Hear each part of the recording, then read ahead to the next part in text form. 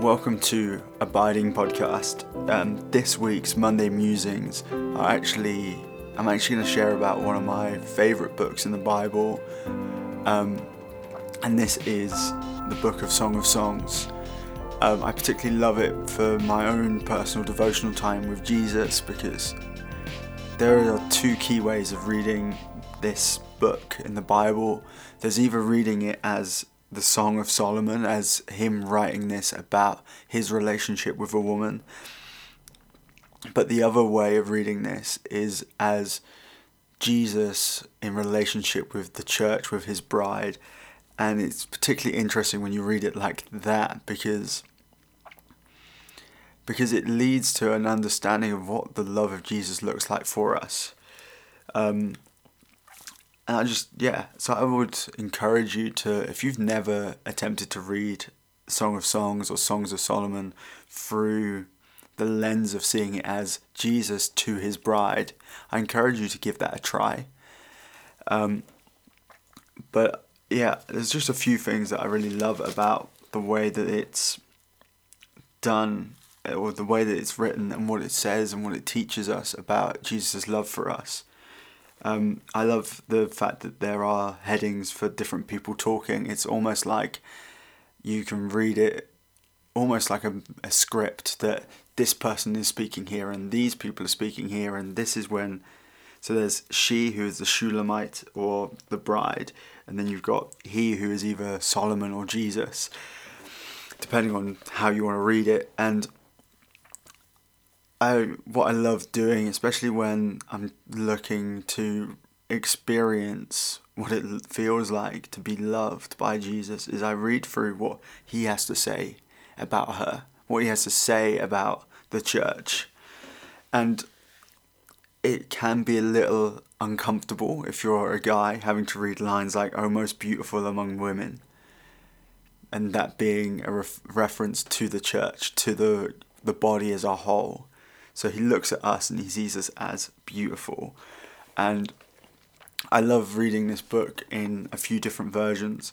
And there's a great moment and it's particularly clear in the Passion Translation in chapter 1, where the Shulamite talks to her friends and says, "Please don't stare in scorn because my dark and sinful ways."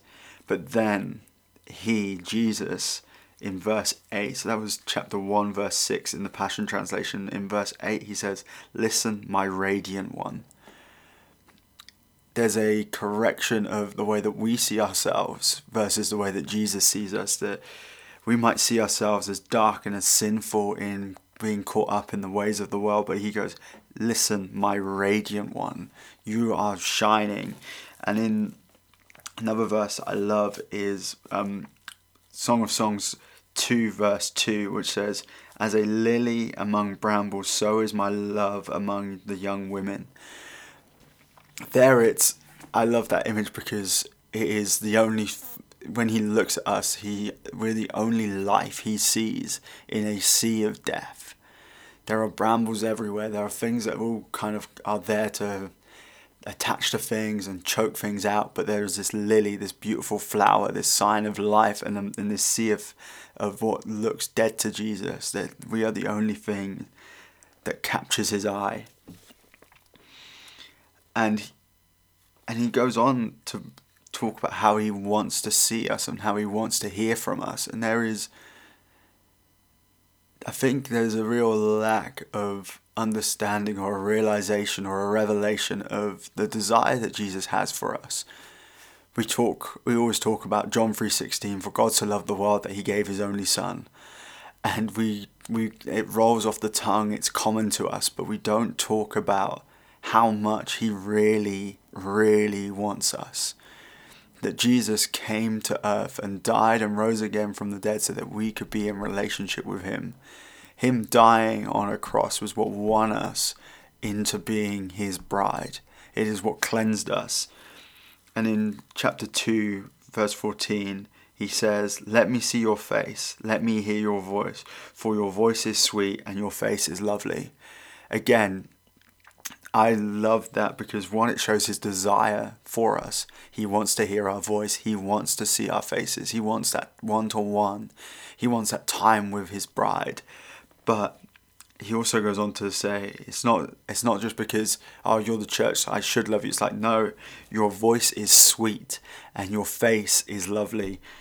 And then as we go further in, as we go into chapter 4, and I particularly love chapter 4, kind of for two reasons. One is where Jesus is saying, you are altogether beautiful, my love, there is no flaw in you.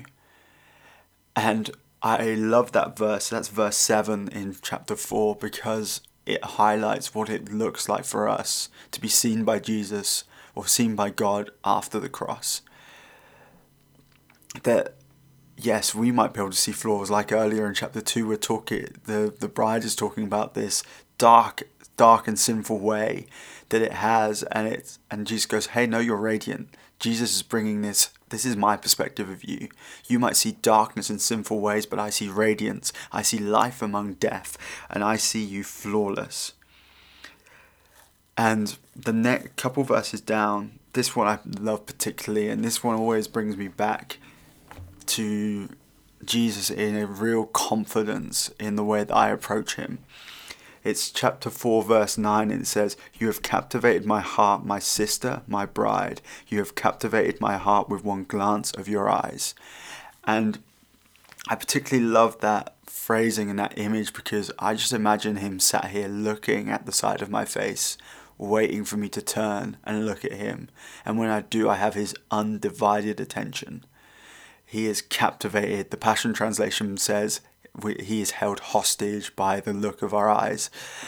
And if anything, the few verses that I've picked out of Song of Songs for this time highlight the fact that he sees us differently to the way that we see ourselves. He's always waiting, ready to receive us, and he is longing for those moments. He is longing to have those moments with us. So I just want to encourage you that when it comes to spending time with Jesus, and if you've done things that you know you shouldn't have, you've thought things or said things that you shouldn't have, there is grace. There is a Jesus waiting, longing to just see your face. And when you turn up, even in your dark and sinful ways, he is waiting and longing to hear your voice and to see your face, because your face is lovely and your voice is sweet. And when you do turn up, you have his undivided attention. And what is our response to a love like that by Jesus? That he loves us so much that he is always longing for more of us. He's interceding. He is interceding for us in the heavenly places right now at the right hand of the Father. He is so wanting us to come into maturity, to become more and more radiant, more and more into the things that he sees in us. Because we live in this like now and not yet. We have a state of being righteous. We are the righteousness of Jesus, but we are always becoming more righteous in the way that we conduct ourselves. So the way that Jesus sees us never changes, but he is always interceding and longing for us to become more and more like him and more like the righteousness that he gave to us. So what is our response? Is our response merely 2 hours on a Sunday? Or do we take every opportunity that we can get to glance at him with our eyes and hold him captive? Have undivided time with the creator of the universe, the one who spoke things into being, is captivated by one glance of our eyes.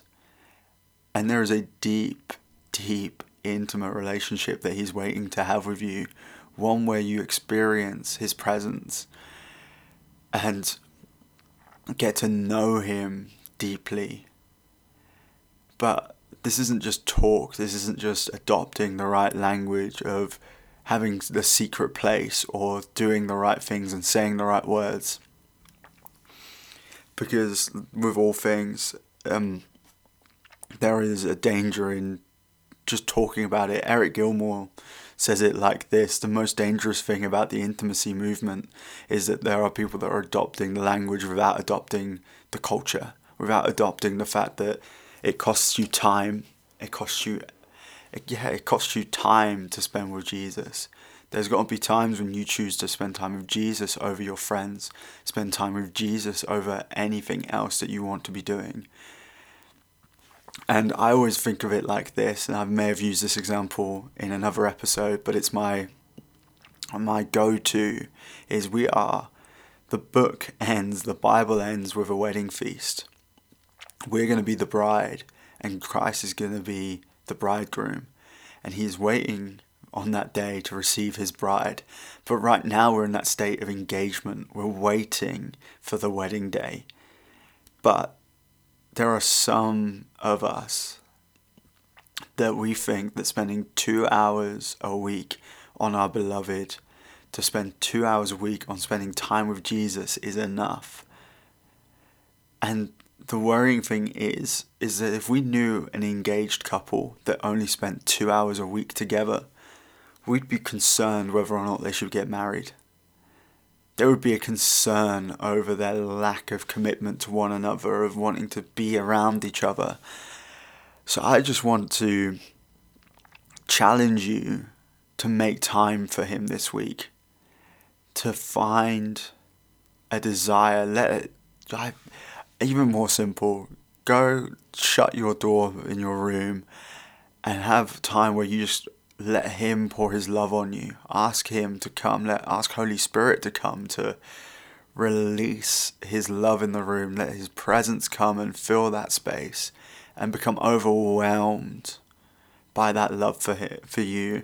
And if you're not so much into the sitting and waiting and don't really know, and your mind wanders, I advise you pick up Song of Songs and read through some of the verses that I've mentioned of him saying, I want to hear your voice, for your voice is sweet, and because he wants to see your face, because your face is lovely. Yeah, I thank you guys for listening.